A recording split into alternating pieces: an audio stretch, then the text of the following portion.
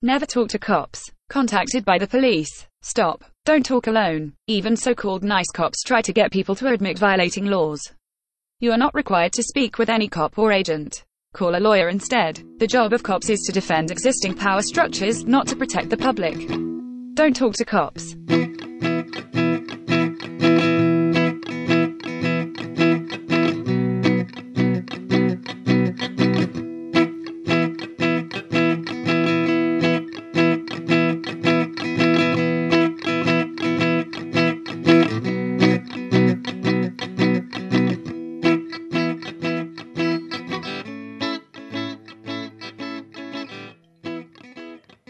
My world is on fire. Those who know me well understand that I am sometimes prone to hyperbole. This is not one of those times. My world is on fire.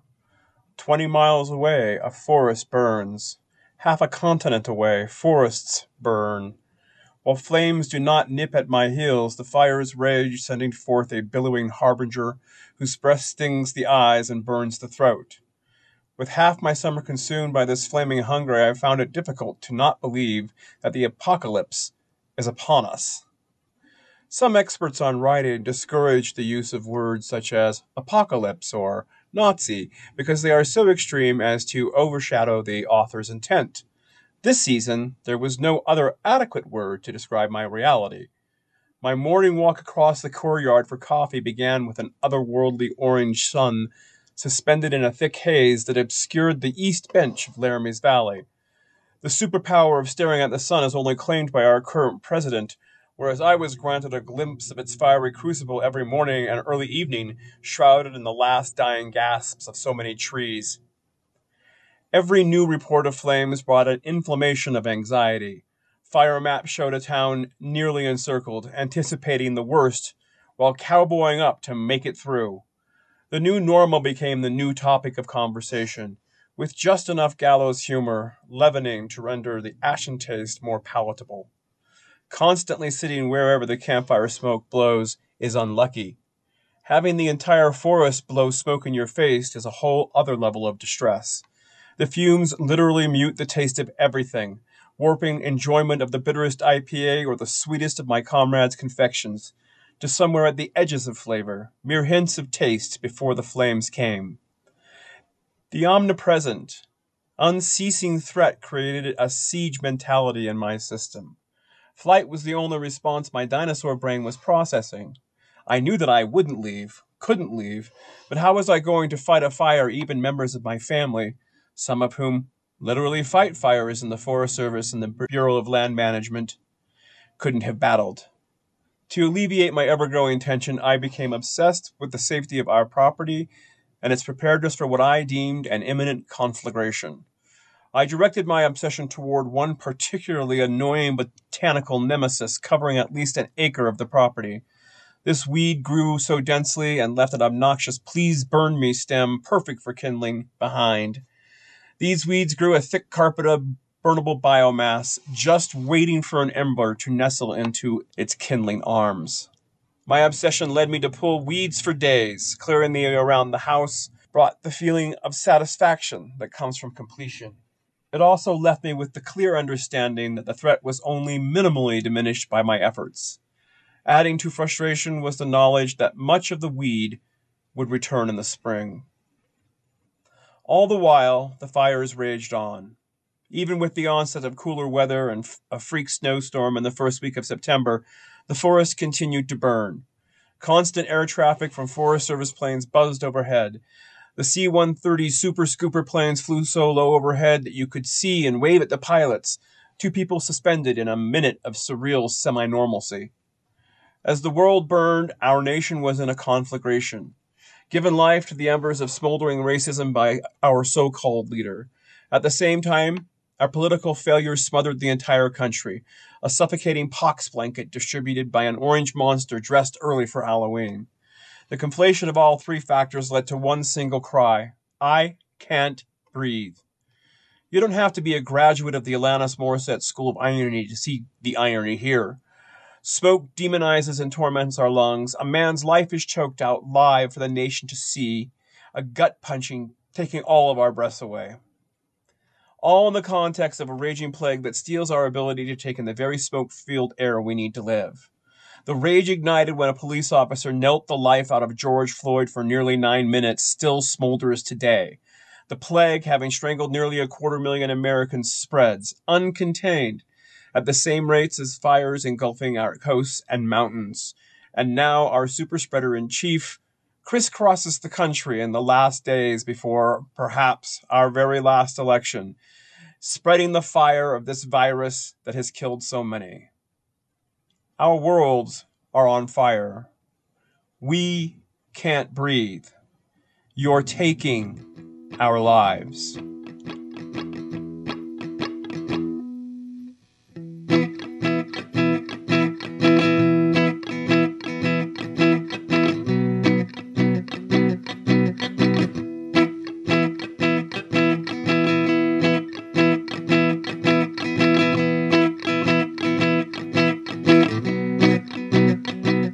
So we have Marco with us, who's on an extended visit here to Solidarity Collective, and we've been wanting to talk for a while now about politics, revolution, psychology, violence and nonviolence, and especially some particular questions that we all share.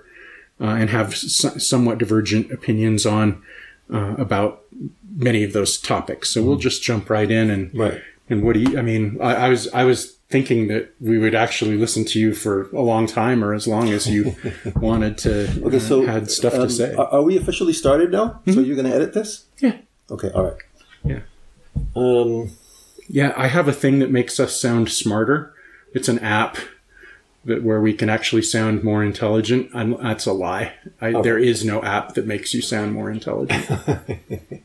Okay. I mean, there is one that makes you sound dumber, though. It's called Fox News. I think, I was thinking about this, and I'm super tired. I'm super happy. I'm really, really enjoying my life here, and yeah, so I'm perhaps not as sharp as I would normally be, but I'm also much more chill. So I think all in all, it's going to be to everyone's advantage, including me. Okay. And I also, I was thinking that I want to come into this conversation with with minimal agenda, shall we say, and just see where it flows. And I think, you gave... Jordy's here. With his fanny pack. Right. All right. Anyway, so continue. Yeah. So Matt, you gave a pretty good, introduction to the conversation, as much as you all know what we're going to talk about. And I just want to say that I would add to that. Essentially, nonviolent communication and authentic relating and circling, which is an authentic relating practices, and how all these practices can really contribute significantly to a conversation around social change activism in general, and around anti-capitalism work specifically. Okay? Yeah, and I don't know where we want to start or what a good starting point is to jump in, but I had something that I thought of earlier today, just kind of anecdotally, is I was thinking about, and I've been thinking about a lot of our communication practices, particularly when we have in the commune, when we have things like we did the other day. 4 of us who had been the sort of skeleton crew of the commune, in between larger waves of members and residents, 4 of us had a sit-down discussion that was over 2.5 hours long, it turned out, where we sort of went in a circle and talked about we surveyed how we felt about power relationships and how they were working in our enterprises and in our activities. We then talked about ourselves, each talked about ourselves and what we felt like we could do better, and just sort of how we felt about things. And then we went around and sort of took turns talking about each other, and kind of saying, oh, you brought this up, how can we help with that? Or, oh, you brought this up, you might be being too hard on yourself about this. This is the way I see it, and different things like that. And so it reminded me, it's felt like we were at the intersection of two distinct but perhaps similar traditions of sort of community, of group communication. And one is a lot of the processes that we've learned over the years as part of the intentional communities movement, working with Jana Ludwig and others. And on the other hand, Maoist circles of self-criticism that, we are told took place and perhaps continue to take place if there are any true Maoists left in China. But where, people did exactly that. They sort of sat around and criticized themselves and one another. And that is characterized by Western representations as being this really oppressive practice. But I wonder what it really is, and I wonder what really goes on there, because we don't really know. We don't really have an unfiltered account of that. But it seems like there is, in some Marxist traditions, there is also this sort of group communication dynamic. And so it's interesting to me that value of the interpersonal and the value of interpersonal processes is something that is kind of ubiquitous to social movements and particularly to radical social movements. So I just wanted to put that out there because I thought it was interesting.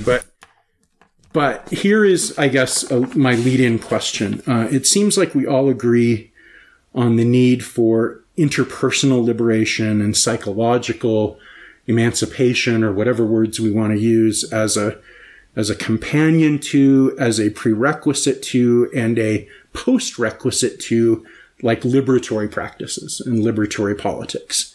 And so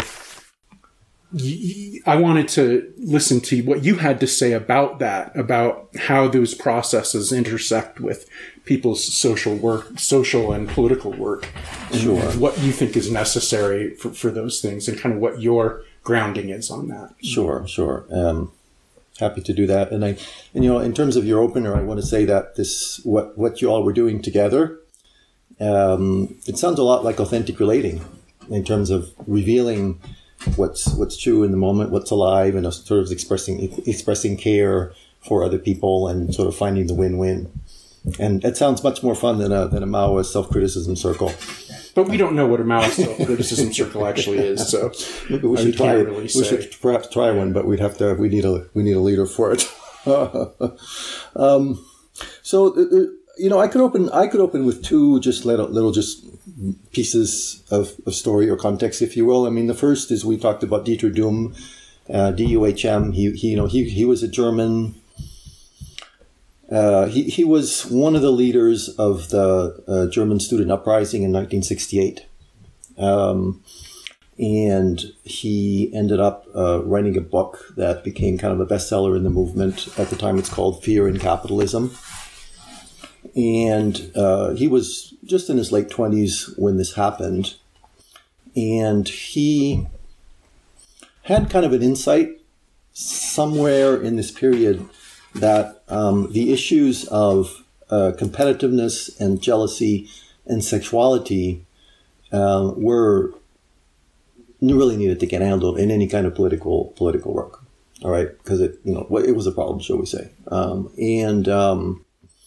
He ended up, I won't say withdrawing from active political action, but shifting his focus towards solving what he considered the fundamental problems. His famous quote is, "We're not going to have peace in the world so long as men and women are at war with each other."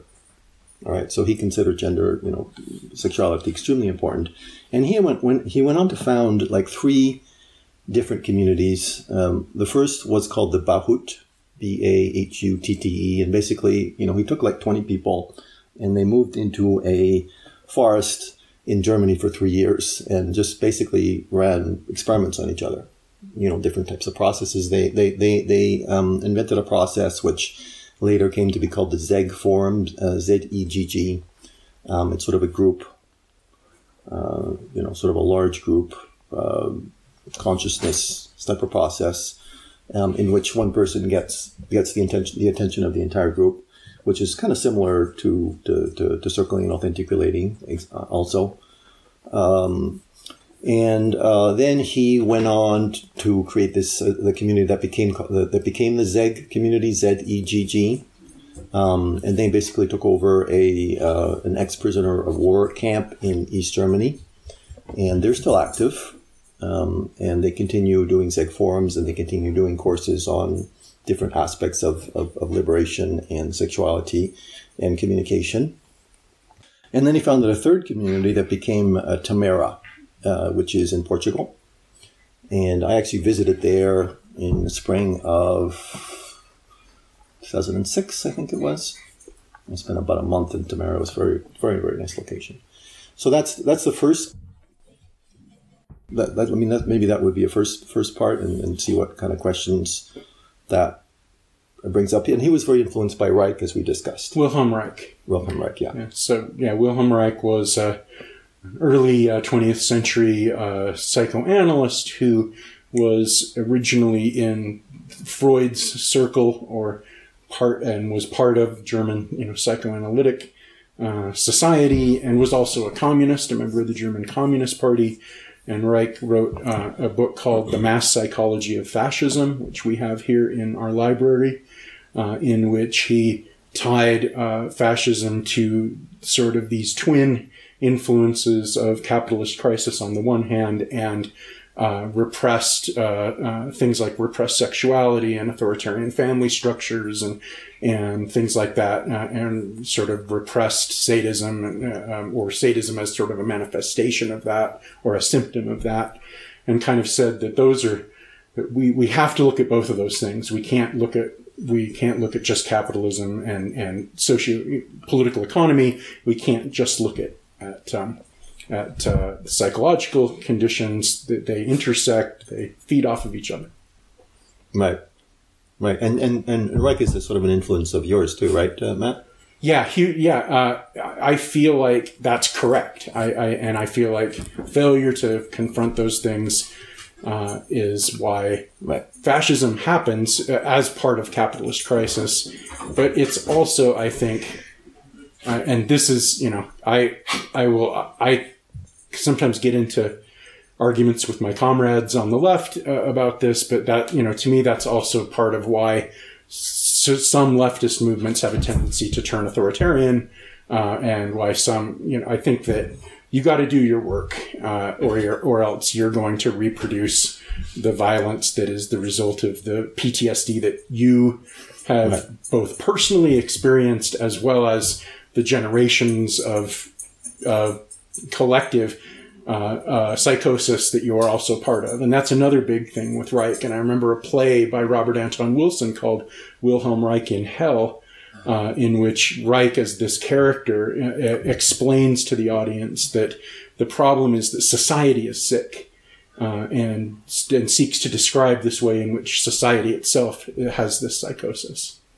And I think that that's true. Right. And I think that, so I feel like that makes me somewhat unorthodox, I think, in the sense that, I don't think it's just, but I don't think too many people actually think it's just about one or the other. I think most people intuit that liberation has to involve a lot of different elements. And so. Right. And I want to sort of remind you of something that we talked about yesterday, which is that it's possible, there's a lot of, you said it. So,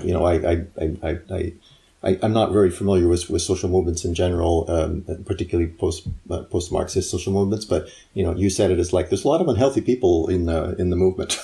There's a lot of unhealthy leftists, which is not to say that there are not about 10 times more unhealthy folks on the far right. Exactly. I think that we often, people talk about how the left sort of over polices itself, but I think I think that's not necessarily a bad thing, that we are really comparatively careful about these things. It doesn't mean that, we don't, there's a scandal right now going on of a very well-known left, journalist and blogger who apparently, groomed an underage girl a few years back, it's all obviously just allegations, but whenever this happens, every leftist on social media gets up and says, man, the left is fucked up. We really need we really need to examine ourselves. We really need to, to do that. And you don't see that necessarily on the right. Right. But exactly. it's still an issue for sure. Well, yeah. Unfortunately, a lot of leaders do sexual abuse and from all spectrums. But that, that's indicative of what we're talking about is that there's Wilhelm Reich is one of my mentors because he really first surfaced the what's now called developmental trauma, which is now this huge, topic, and there's all kinds of psychological theories that are designed to address developmental trauma, polyvagal theory, and who's the big guy? I can't remember his name. They talk about sort of the wisdom of the body and things that happen to us in childhood or early adulthood that mess us up. And this was kind of like maybe my second opener for this conversation is that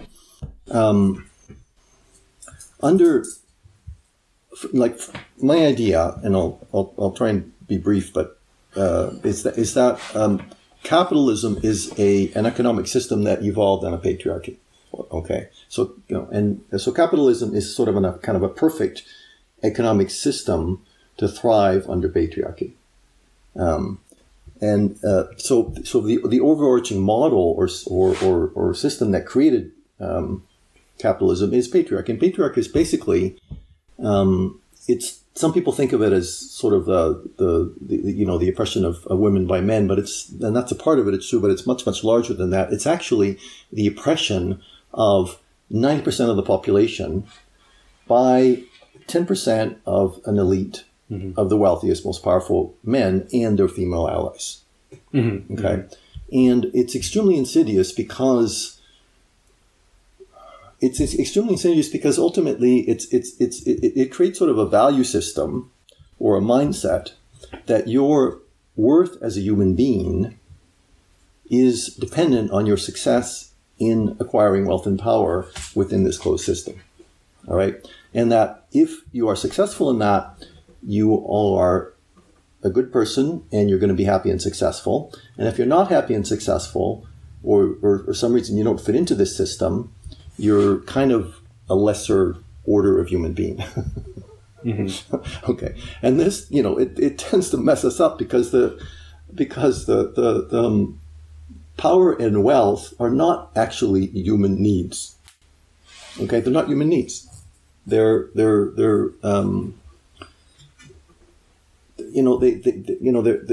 a part of our humanity, but they're not the root of our humanity. And the root of our humanity, and this is where, psychological modalities like movements like nonviolent communication and authentic relating and circling come in. The root of our humanity is that we're really, our core needs as human beings are, number one, to love and be loved, right? And number two, to make a contribution to other people.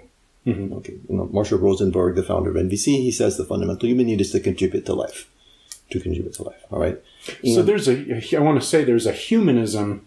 This resembles the humanism of early Marx and of probably a lot of these 19th century thinkers who had more kind of optimistic views of human nature if allowed to flourish naturally or allowed to develop in a unencumbered way or something like that. Right. Yeah. And I don't know very much about that, but I'm sure that a lot of people have said this before. All right. So this tends to be, we all have developmental trauma as a result of living up under, of being raised under patriarchy and being taught sort of this false value system. All right, which is the false value system being, do this and you will be happy and successful. All right, versus simply the elephant in the room, which is that we just want to love and be loved, right? That's fun. That's fundamentally what we want, and the way to do that is to connect with your feelings and be able to express your need. And, if you're using nonviolent communication, it's learning to make a good empathy statement and vulnerability. And these are things that we don't talk about. It's like the elephant in the room of human beings. This is the root program that human beings are running all the time, whether they're aware of it or not. They're out in the world, they're looking for love, and they're looking to contribute, right? But nobody talks about this. Nobody talks about that. So we're basically looking for affection, right? We're seeking affection. We're seeking affiliation. We're seeking to belong in some place. And because nobody talks about this, and because within patriarchy we don't have permission to speak of our humanity, I notice myself getting emotional here. We don't have permission to speak of our humanity, which is our need for connection, for affection, right? And what happens then is that, and this is, a lot of left, sort of the more, all of the leftist large scale mass movements have suffered from this, because when you're not allowed to speak of your humanity, the cult psychology becomes much stronger. And this is true both on the left and the right. Okay. And we get into a situation where the movement, be it, whatever, perfect example of this is National Socialism in Germany. The movement fulfills our need for affiliation and for self-respect, right? And for meaning and purpose, in a way that is really unhealthy for human beings. Okay. So that's the other sort of piece of context, and forgive me for talking so long, but I'm very passionate about this topic. Sure. So, so in terms of developing a praxis and plans of action and organizing, right? And if we assume that we need a mass movement in order to change, some of these structures, well, so first of all, I'm assuming that, that whether you call it, whether there's a patriarchal base to capitalism, or whether it's capitalism or hierarchy of whatever kind, that this can be changed, that this can be eliminated, transformed, transcended.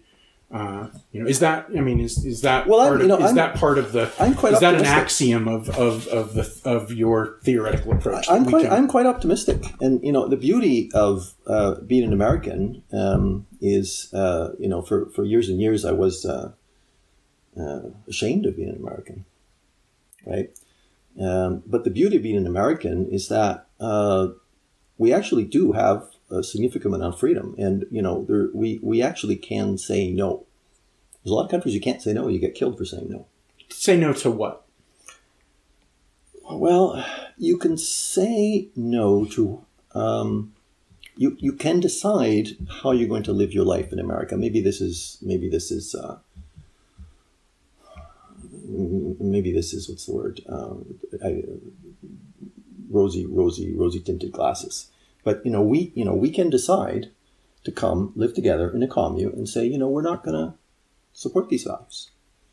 Okay, and there's countries in the world where you get killed for that, literally. So we can say no. Like, no one is forcing us to buy anything. Mm-hmm. Okay,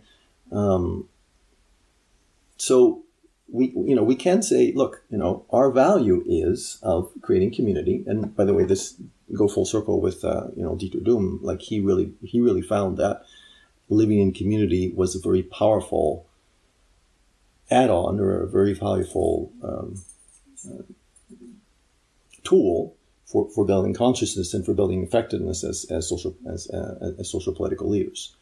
So all of us here, we've chosen to come into community and to share our emotional life with each other to a greater or lesser degree. So that itself, that's a revolutionary act from my perspective.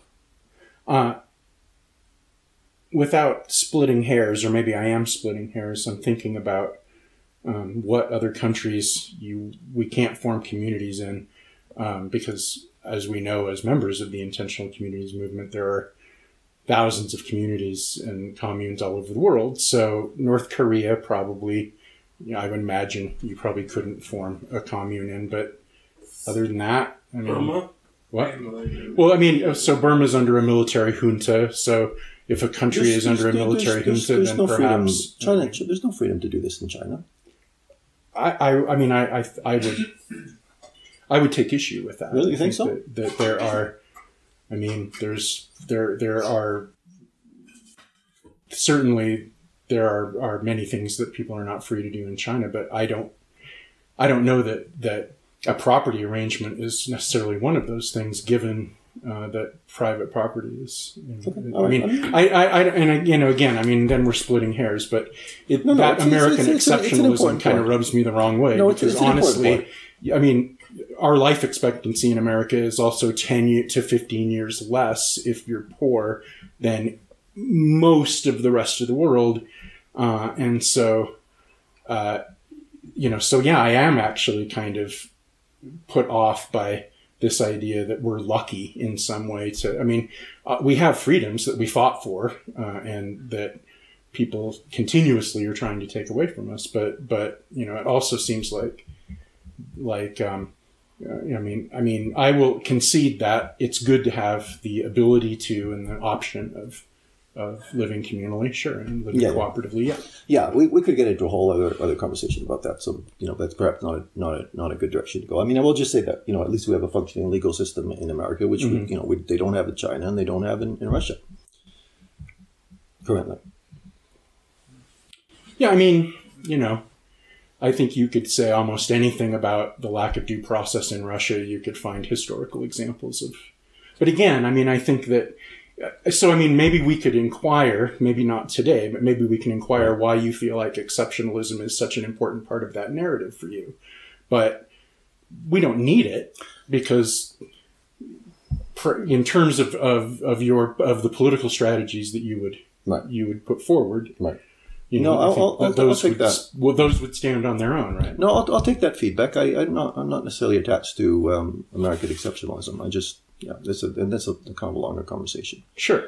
Right, and I should mention as well, like my political awakening was really, when there was the second Trump election where we very nearly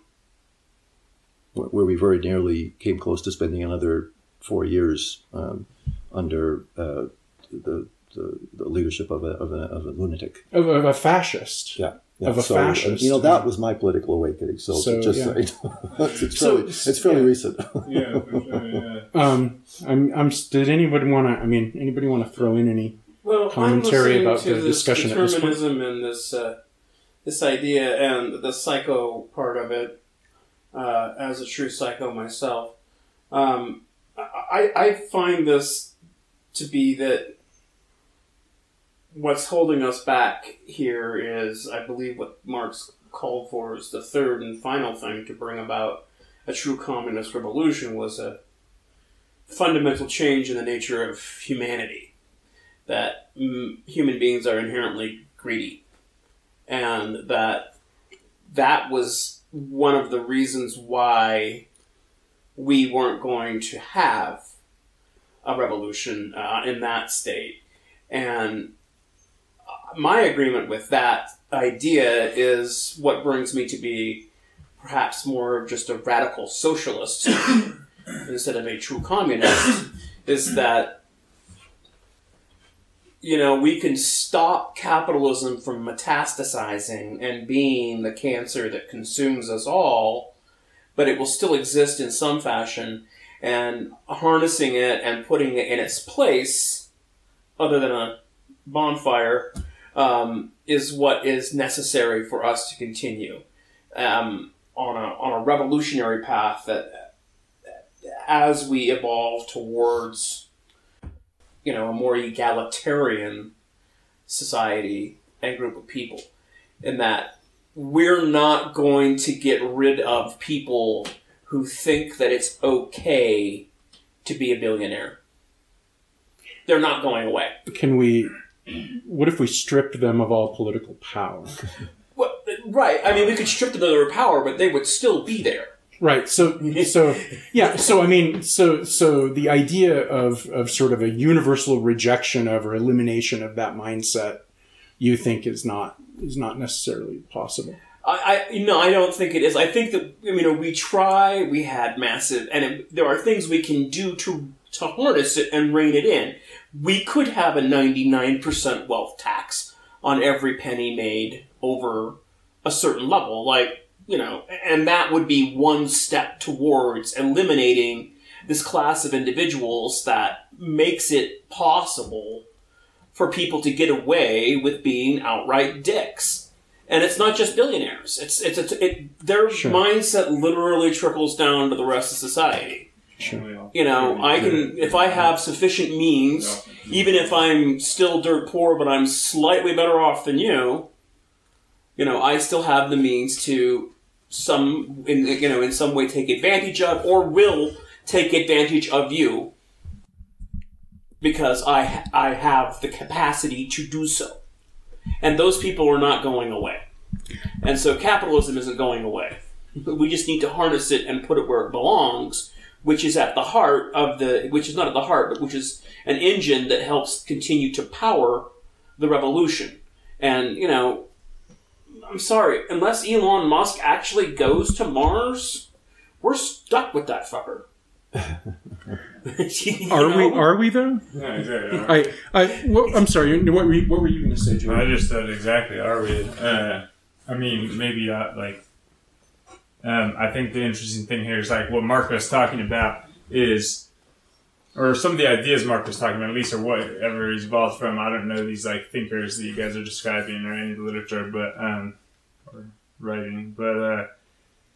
At the end of the day, that's what is necessary to solve all of it. Even what Jason just talked about is having true community, having truly connected community is the only way. And it's consenting, authentically interacting community solves almost all those problems. Not to say weird stuff won't happen still or something sometimes, but if we're generations into a truly just authentically connected with resources, can create the resources that they need together in a closed system, autonomous, whatever, it would work. And people would believe in that at that point. Only a couple generations it would take, I think, it would be possible to actually have it just be the way it is, It's we're just this way because we're just this way, and there's way too many people that are this way, that this billionaire mindset is widespread. I shouldn't say too many. That's a ridiculous statement. Well, the creation of new norms. We could create new norms because our needs are being met around those norms. Exactly, and following what Marco was saying, or in terms of meeting those needs, we could do that. But it's not that simple, right? You would say it's not necessarily that simple because the residual sort of. There's still something going on psychologically. Well, we got to discharge 10,000 years of patriarchy, and we have to sort of, it's not easy, and we have to be vulnerable, and we have to sort of state what it is that we want. Have the courage to speak frankly what's going on with us, and to say things like, I felt a little jealous when you said that, or I was hurt when you said that, or ouch. Or, I'm feeling scared right now. I feel fear. Those are the conversations that need to happen.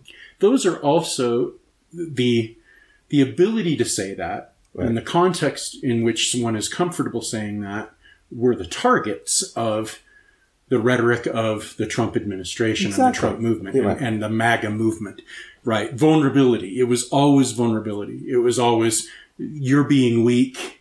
You need to be strong. If you died of COVID, that's because you were weak. If you're afraid of COVID and wear a mask, it's because you're weak.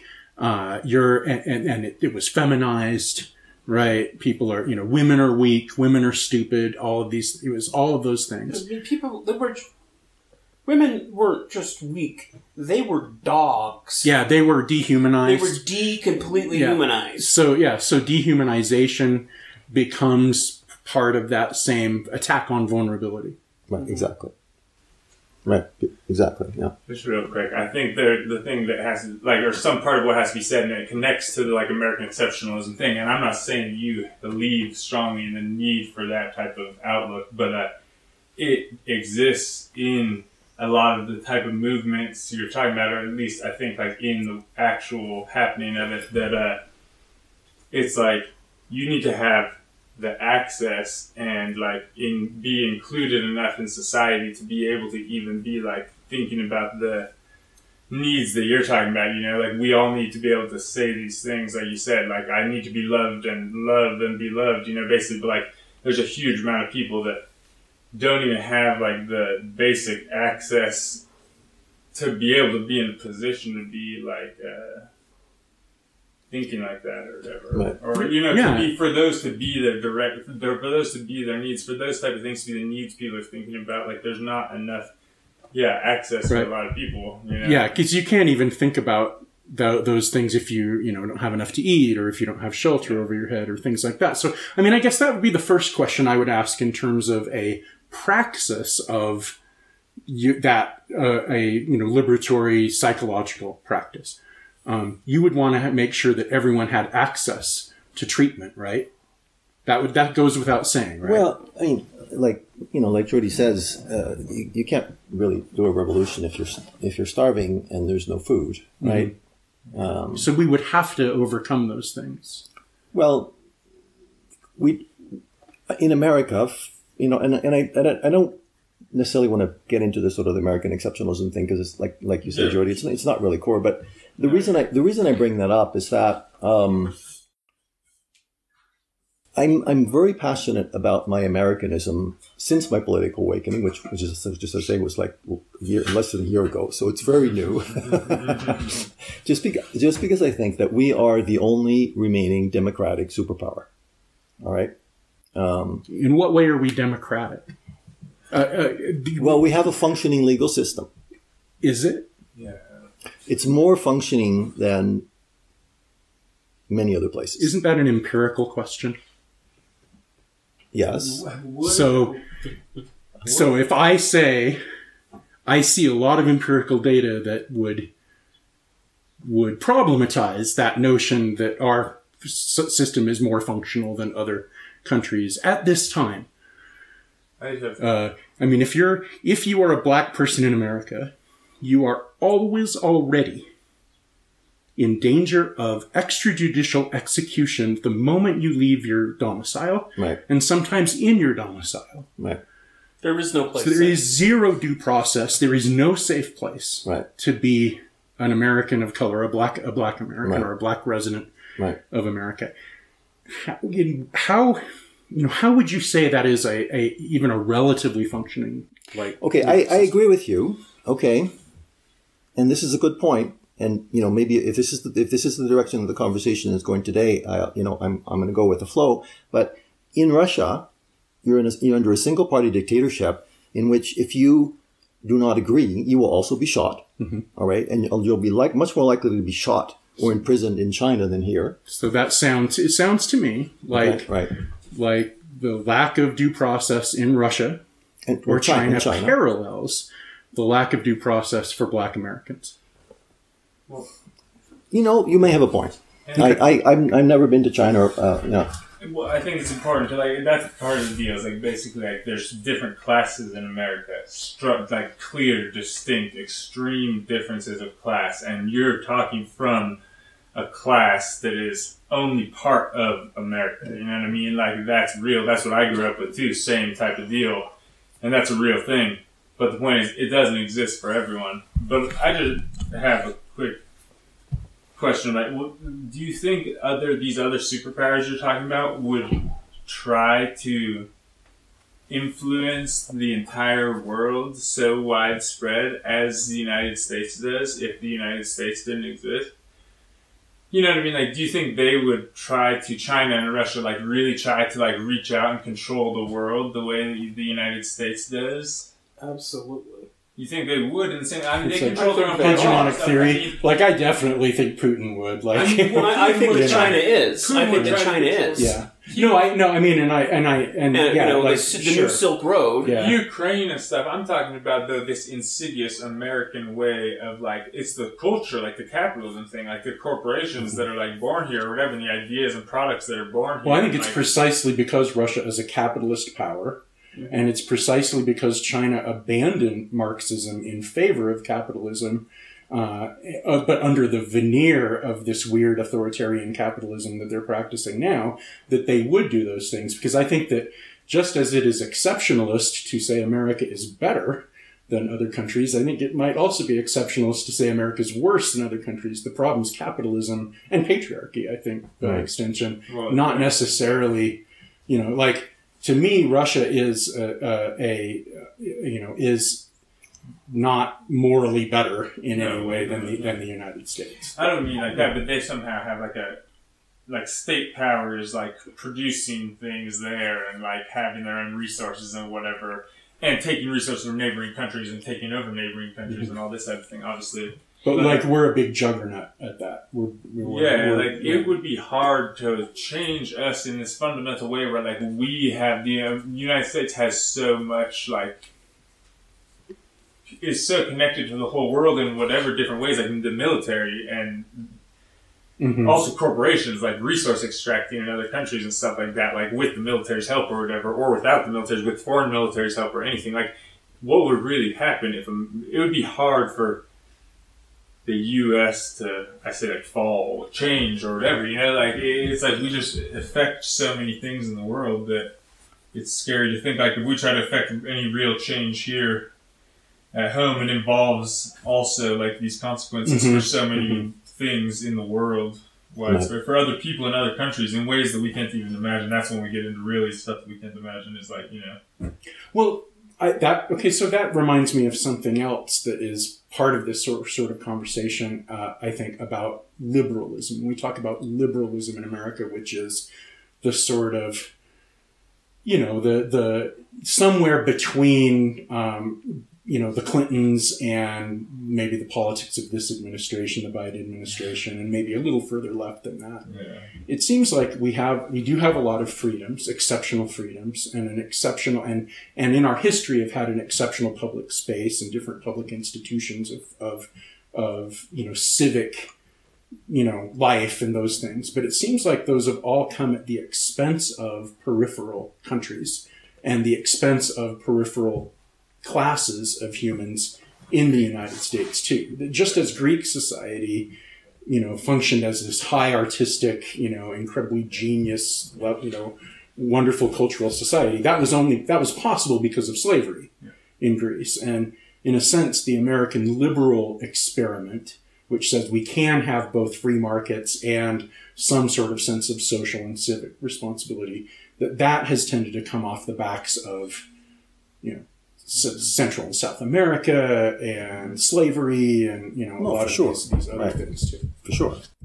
But I think that at the same time, when it comes to the American exceptionalism idea, that even Dr. King bought into that. You know, we're here to cash the check.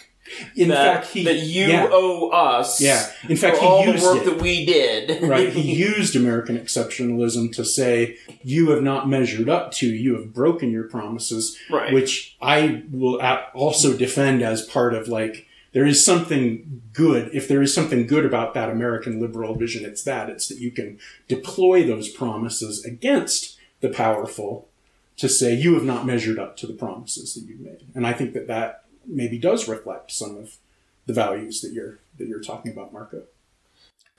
I think a lot of that movement did rely upon the idea that America was unique in that experiment. That Britain may have gotten rid of slavery before the United States did, but let us not fool ourselves. Racism is still very much alive across Europe. Not only that, when we went to war in World War I against Germany, German women had the right to vote. And right. American women did not have the right to vote. And we called that war a war for democracy. So that's kind of funny. But that is funny. But I don't want to shrift where you're going. I want to give you some space to go back to maybe talking more about this, what it looks like when we have communities where our needs are met and such. Right. Yeah, well, thank you all for this conversation. It's gone into some interesting directions. We're probably going to have to pick up again, won't we? But I think the thing that I think is most important in my thought, which is it's essentially coming through the authentic relating movement, which is authentic relating movement. It's a grassroots movement. It started about 20 years ago, and I can tell the story at some other point, but it's now expanded into this global movement. There's authentic relating communities in about maybe 60 cities. There's there's 6 major schools that teach a practice called circling. So circling is the training camp. Circling is the training camp for doing authentic relating. And I'd be happy to lead a circle here and see how you all like it. But circling is essentially it's an in the moment experience. It's a place where we simply focus on what's alive in the space and speak into that space, our thoughts or feelings or ideas, whatever, and get, speak our vulnerability and sort of get feedback of how other people are impacted by this, and this is the cycle of sort of vulnerability and feedback response. Really builds connection very, very powerfully, very quickly. So, circling is a practice. I highly recommend it. There's, all kinds of access points. I mean, you could read my book. It's called The Circling and Authentic Relating Practice Guide. You can Google that, Circling Guide. It's essential practice. It's actually not rocket science.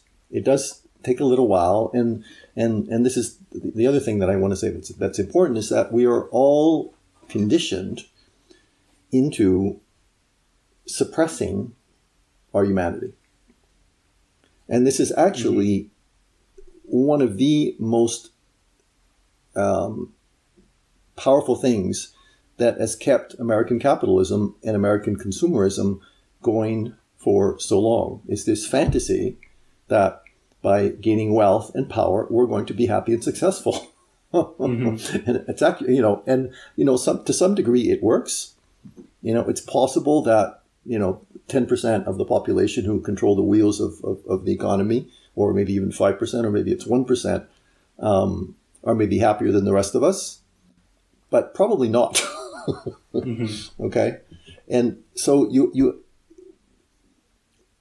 it's difficult to really liberate ourselves from my perspective, and not everyone agrees with me, but it's very difficult to liberate oneself from cultural programming, which generates a lot of developmental trauma. And developmental trauma, it's a very large conversation because it's not just, there's ancestral trauma involved, just by the fact that, if your parents were alcoholic, much more chance that you're being an alcoholic. And once deprogramming or discharging ancestral trauma, it tends to be a lot of work. We all have ancestral trauma by the fact that we've been raised in 10,000 years of patriarchy. Okay. Right.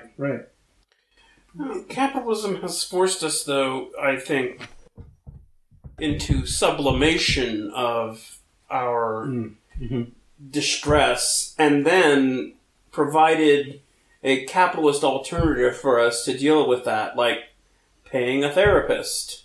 Or hiring Well, I mean, I was thinking about when you were talking about the need to love and be loved and be heard and all of these things, and there are all of these things have sublimated analogs in capitalist society that are as the computer in the spaceship in Hitchhiker's Guide to the Galaxy could always make something that was almost but not quite entirely unlike tea. And I'm thinking about how capitalism makes something that is almost but not entirely unlike the authentic desire that you have. That would be the sexualization of the entertainment industry, or cultural dating practices like speed dating or dating apps that are all commercialized, or, all these things, none of which really give you the connection that you're seeking, but give you these sort of distorted versions of that connection. Precisely. They got to give us something, because if they give us nothing, we would have a revolution, and they don't want a revolution, right? Mm-hmm. But this, we were watching the Century of the South movie, which is, that's a perfect case in point. After the First World War, they needed to sell products in order to keep the economy going. Even products that and they needed to. So they needed to program us that. Having that washing machine or that new car made you happy, and it worked. Mm-hmm.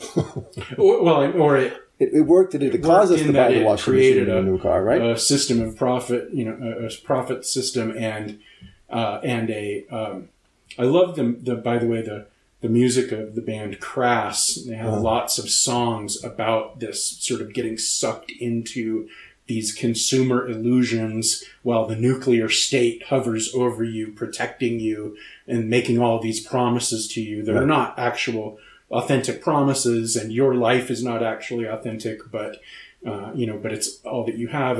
I think the interesting thing about this is that it is also, all of these things are also enforced in ways that range from being very subtle mechanisms of enforcement to, if you get too close to the edge, if you become a genuine threat to the hegemony of the system will use absolute violence against you, absolute totalitarian violence against you, even in nominal democracies and nominal, democratic nations. There is that edge, and that's also on the other side of the edge is where that periphery is. So.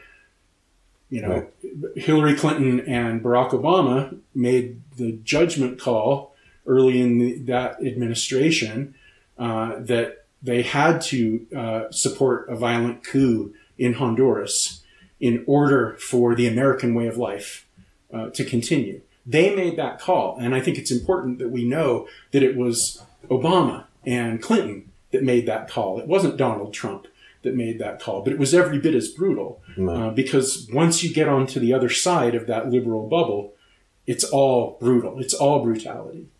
And I think what Trump does is fascism, which is a little bit different, which is bringing that brutality inside in order to quash popular movements and quash sexual liberation and other types of liberation.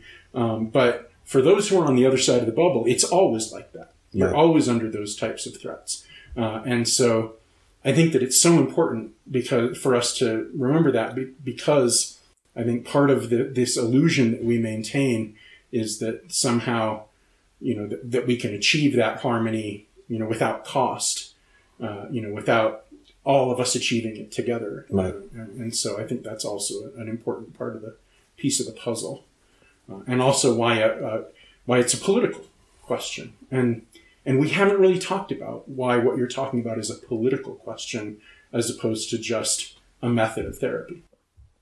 So I would like to explore that. Maybe we don't get to explore that, this time around, but we have a few minutes. What are some other things that you think are important to I'm sort of just reminded of something that came up in our prior talk, is that it's possible to be really politically focused, and really to ignore and deny our own Michigas, I call it, or even developmental trauma, or even psychopathology, and you probably know people like that.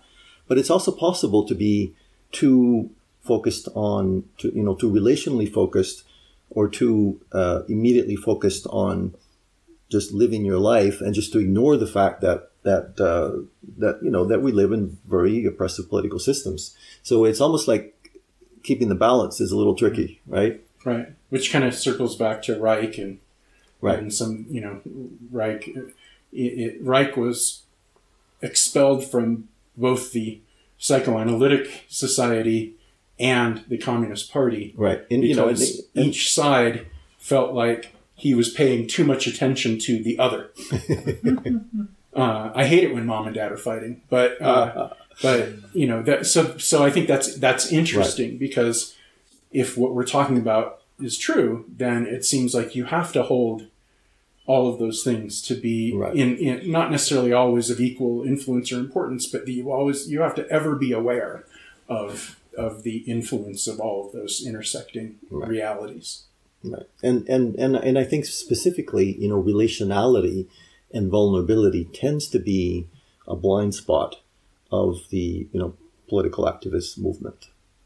But it's a blind spot of people everywhere.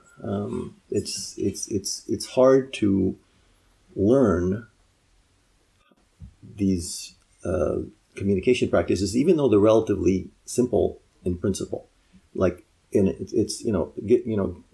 a good empathy statement is it's conceptually extremely simple, but it's actually not that easy to do in practice, right? And same thing, providing accurate reflections or carrying feedback or reaching out to people is inherently scary. Mm-hmm. Yeah. Something just came to mind, and we're not even anywhere near Christmas, but every Christmas I play the song "Christmas in the Trenches," the John McCutcheon song, "Christmas in the Trenches" at our fellowship Christmas celebration, right? And it's about World War I and German and U.S. or British and German soldiers in France on the battlefields, and it's Christmas Eve, and they're both sides are kind of standing down, and they start hearing Christmas carols in German and in English, and then they all go out and drink and play soccer together, and exchange photos and cigarettes and hang out and everything, and that I guess. Around that time, there were several of these things breaking out. There were truces breaking out across the various, really fucked up front lines and battle lines of World War I across France. And although some people say that, maybe it was maybe culturally it's easier to imagine British and Germans getting together because they're basically the same, they're cousins. And maybe if there were more pronounced cultural differences, that wouldn't necessarily happen. But I don't know that that's true. I tend to take stories like that and say there are just as many signs of our shared humanity, and particularly among the same classes of people, like soldiers and stuff, right? Like they both kind of look at each other and go, I have more in common with you than either of us have in common with our, with the big guys. And so I feel like that sort of thing does give me hope. The idea of our sameness, but that even that story begins with a gesture of vulnerability, arguably, which is the idea of singing religious songs from your culture, as sort of this ritualistic thing. And so, I think that there's probably lots of different ways that you could find examples of when we've done that, even in really unlikely situations. Yeah, that's a beautiful story. Yeah, the thing that's scary with that is I think that that requires exactly just a stronger connected cultural identity that was shared, but even if it wasn't the exact same shared culture, just having that. There had to be Christmas. Recognized importance by both cultures, of this time, then they do it. But the scary thing is, as we have become desensitized into capitalism deeper and deeper, it's like we don't have, a lot of us, I think, that connectedness to care. The nature of fascism. To even notice, just shooting or whatever. Yeah, no, I was going to say the nature of fascism too. One of the things that happens is that fascism is essentially also a movement, also a mass movement that seeks to dehumanize and to justify these hierarchies and these violent hierarchies. But as Reich, theorized, and many other people theorized, that happens under certain conditions. And so, understanding the interplay of external forces and internal forces probably can help us understand why we dehumanize each other, or why we can't reach some of that shared understanding too. Right, and I'll just say one more thing, and that might be a good place to pause this conversation, and sort of the reason that cult psychology has a tremendous explanatory value of all of this, and it kind of fairly easily explains fascism, that people seek affiliation. They want to feel a sense of belonging to a group of people, and they want to feel validated in their ideas, opinions, and values, right? And it's dehumanizing, but it's important also to say that people go willingly into those situations because these core human needs, this core human need of affiliation, is so powerful that it kind of overrides good judgment, mm-hmm. Right? Yeah, some of us are refugees from religions, right? Too. Well, it's interesting that we're talking about the World War I situation. We're talking about two Protestant countries fighting on the foreign turf of a Catholic country. Mm-hmm. For the what again? I mean, what was the purpose of World War I? Who the fuck knows? But all we That's know... why they couldn't do... That's why they fucked up that first Wonder Woman movie. Because they had it take place during World War I, but they tried to paint the Germans as Nazi-like in some way. They were they wore different helmets. They had little pointy They literally wore different helmets. They were different Nazis. They weren't Nazis. They were Kaiserites. Yeah, it was like maybe some feudalism. As opposed to the incredibly progressive Brits. Anyway, but I digress. Yeah, but I mean, I find that story interesting, and as a former member of a very repressive regime, religiously, I've heard that story any number of times, repeated over and over again about how Christmas is the great uniter, and Christ is the great uniter, and He's going to bring everybody together, and we'll bring everybody together, and yet they went back to fighting the next fucking day. They were ordered to, though. No, right. This is very important. The officer caste had to repress and eventually make illegal and all anti-fraternization kind of laws that were passed in the military after that were responses to that. But I would say, sure, it was some Christmas songs that started it, but it was really booze and cigarettes that brought them together, and wanting to play soccer, and probably being really fucking sick of fighting, because I agree that that's not if there is any sort of core human nature, that is not an authentic, that fighting each other and popping each other in the head with rifles is not part of our human nature. Right. And if you talk about trauma, man, that's the worst. Yes, absolutely. Being in a war, that's the worst trauma. Collective war trauma, which then perpetuates itself domestically and all those other things. Poor person in America trauma. Yeah. It's like same thing, Yeah, and economic conscription now, and all of those fun things. Anyway, well, cool. Yeah, I think this is a great place to stop, and I think at some, in our next discussion, I would love to talk a little bit about the sort of membrane between violence and nonviolence, and how the different ways that we might relate to that as well. Sure. Sounds good. Okay. Are you having a good time at Solidarity Collective, Marco? Yeah. All right. I'm. Are we off tape here? No, we're segueing out of the you want to describe conversation. you want to describe life at Solidarity Collective? Sure, or just what have you enjoyed about it? Well, it seems like there's just a lot of collective energy that's coming together right now, and I've kind of been dying to get off the computer and out of my head and into some, hands-on projects. And I've really been enjoying mowing the lawn. I've really been enjoying watching Jordy's impact of lawn mowing. I'm loving just kind of cleaning up all the stuff around here. I'm enjoying these conversations. It's kind of the life that I've always wanted for myself. I don't like to live alone. I never liked living alone.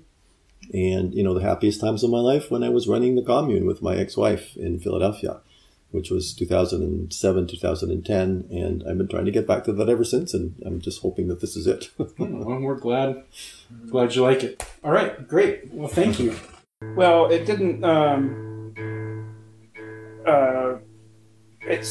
We have a whole bunch of old tires that we have painted.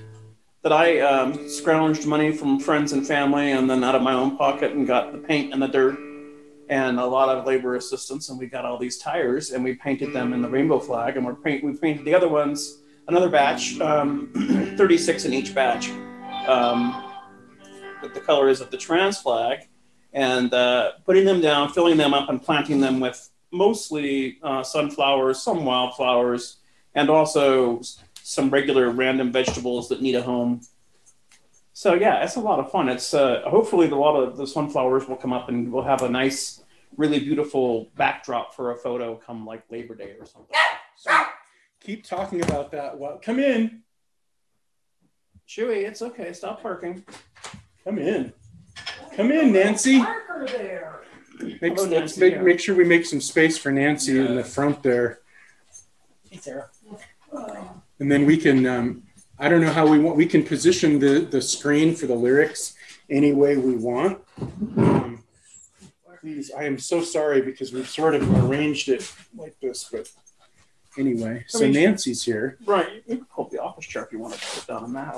There's a room over there, or there's room next to Eric. Or we've all been COVID, yes. COVIDly inoculated. Yeah, COVID inoculated. Yeah. We've all been juiced. Jab, juice, whatever. But you're losing your foot. The cream in the clear. I'm probably immune to tetanus at this point. How's it going, Nancy? Yeah. Someone's going to have to help me get out of this. I'll flush you You're out. fine. We have refreshments later too. We're waiting just a few more minutes because Sean's coming with more beer, and with also with a vegetable dish. Sarah, who's everyone's out of view except for sort of me and like a third of Antifa, and so that's the way we want it. We're keeping it real, and we are live streaming. So we've got Sarah over there. We got Mike in the corner. We got Derek, Nancy, and Antifa, and I'm Matt, and Sean's on his way. You're Antifa? Uncle What's your name? Now, I would say that the existence of an Antifa certainly implies the existence of an Uncle Fa. What's her name that has Roxy? Was hanging political crap just before the election come down my street. And I explained to her how that my father, who fought in World War II, was Antifa. Right. My mother on the rationing board was Antifa. I'm Antifa. It's inherited. Yeah, She was just looking. For some people, it's inherited apparently. But I mean, I can't speak to Roxy et al.'s, ancestry, but they certainly don't seem Antifa. They seem Profa. Yeah. Like in prophylactic. Yeah. As in needed one. Right. Yeah. Their parents desperately needed one. Should have used one. The people who took that stage knew exactly what they were doing. Yeah. Did you go? Who was it? Somebody went and recorded a bunch of it? I didn't go. I didn't even know. I didn't even know about it until after the fact. I didn't know about it until after, but I was very glad that I didn't What was know this? about This it. Patriot? The Patriot rally last year. Oh yeah. I think it was before the election. We knew about it before. I was just like, I'm not going to waste my time. My bike ran over last year, so I wasn't going to fuck with them again. Goddamn truck Nazis. Yeah, Hey, do you know the truck Nazis did run over Antifa's bike last year. Do you know the guy? He has a white Jeep with bright red wheels on it. It's a big Jeep. He's tall. he pretty Are much. there flags? Any flags No, involved? no. But It wasn't the guy with the shitty gray Jeep. no, this is a white Jeep. It's a big Jeep. It's not like a CJ, but it's like a big Jeep. By the way, imperialism will never beget freedom. Pledge no allegiance. And what was it? God hates flags. Yeah. God hates flags. No, I'm trying to track down the guy's name because he's been hurt. He stopped because I told him I owned it. But I stand on the corner. Right. And he for like a couple of months, he would come and harass me. I mean, literally, verbally just crazy bullshit. Like, I could shoot you and nobody would ever be able to tell where I shot you from or channel like that. And all the time I'm standing there, have you noticed there's a camera right up there run by the state? Yeah. They got your shit, man. They know who you are. Right. But I haven't caught a picture of him. I haven't seen him the last couple of weeks. I think he's out of town. All righty. Hey, Sean's here. Here and vegetables and dip and salsa. Sweet. We're going to sing some songs. We're all out of... if you sit there, you will be front and center. I don't know if you want to do that. You'll be the face of Solidarity Collective. Didn't think you wanted to do that. Yeah, this is an imperfect setup, especially given the lyric sheet that we've got there, and I do apologize for it. For some reason, music and labor songs and early labor figures has been figuring a lot in just things that we've been falling in and out of here at Solidarity Collective. And we've been talking about Eugene Debs. We've been doing a few other historically significant things, and we play some songs. And so we thought that we would do, for the benefit of the 4th of July, Independence from Imperialism Day for us, we thought we would do a few of these songs.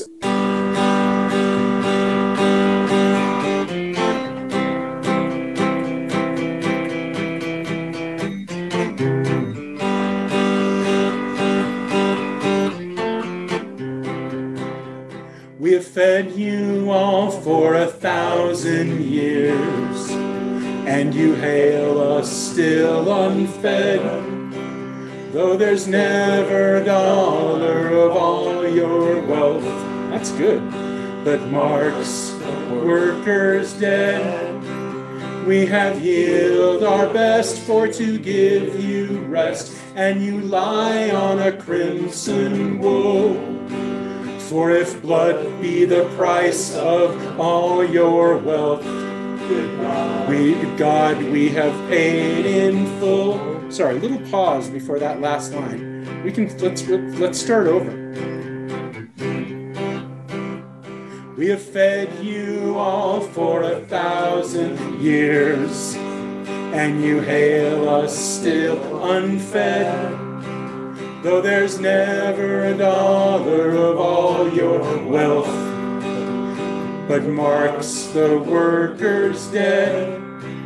We have yielded our best for to give you rest, and you lie on crimson wool. For if blood be the price of all your wealth, good God, we have paid in full.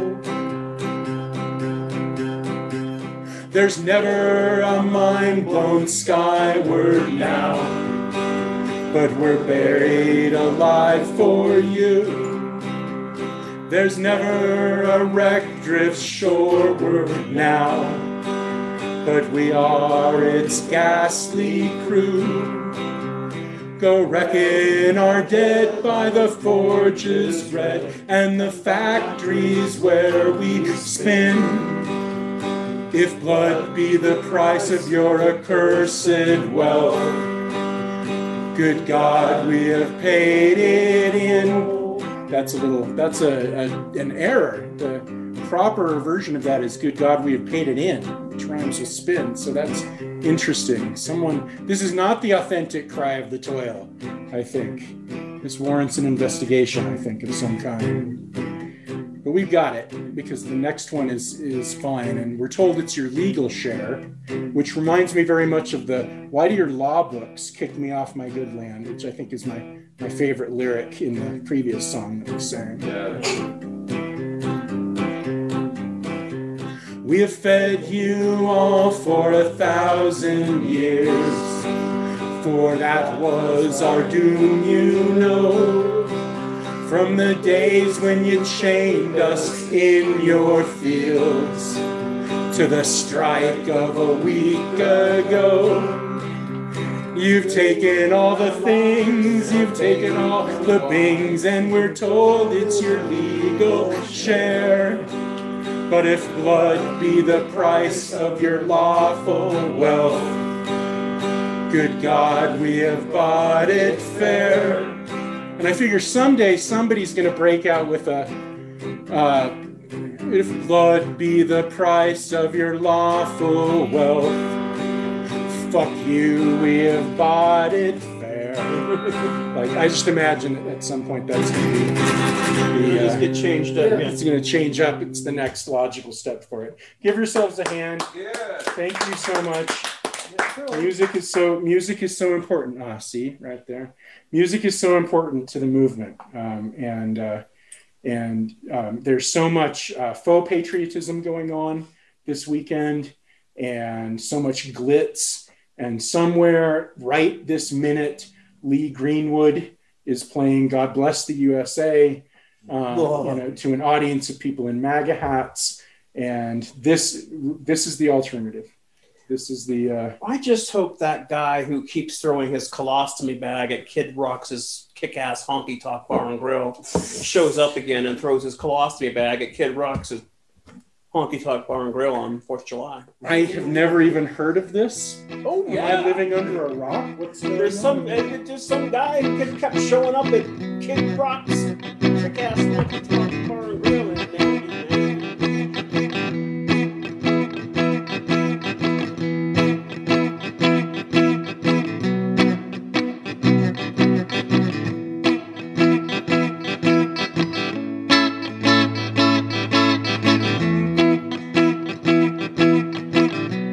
If you like this content and want us to keep making it available for free, please become a subscriber at patreon.com/solidarityhouse. Again, that's patreon.com/solidarityhouse.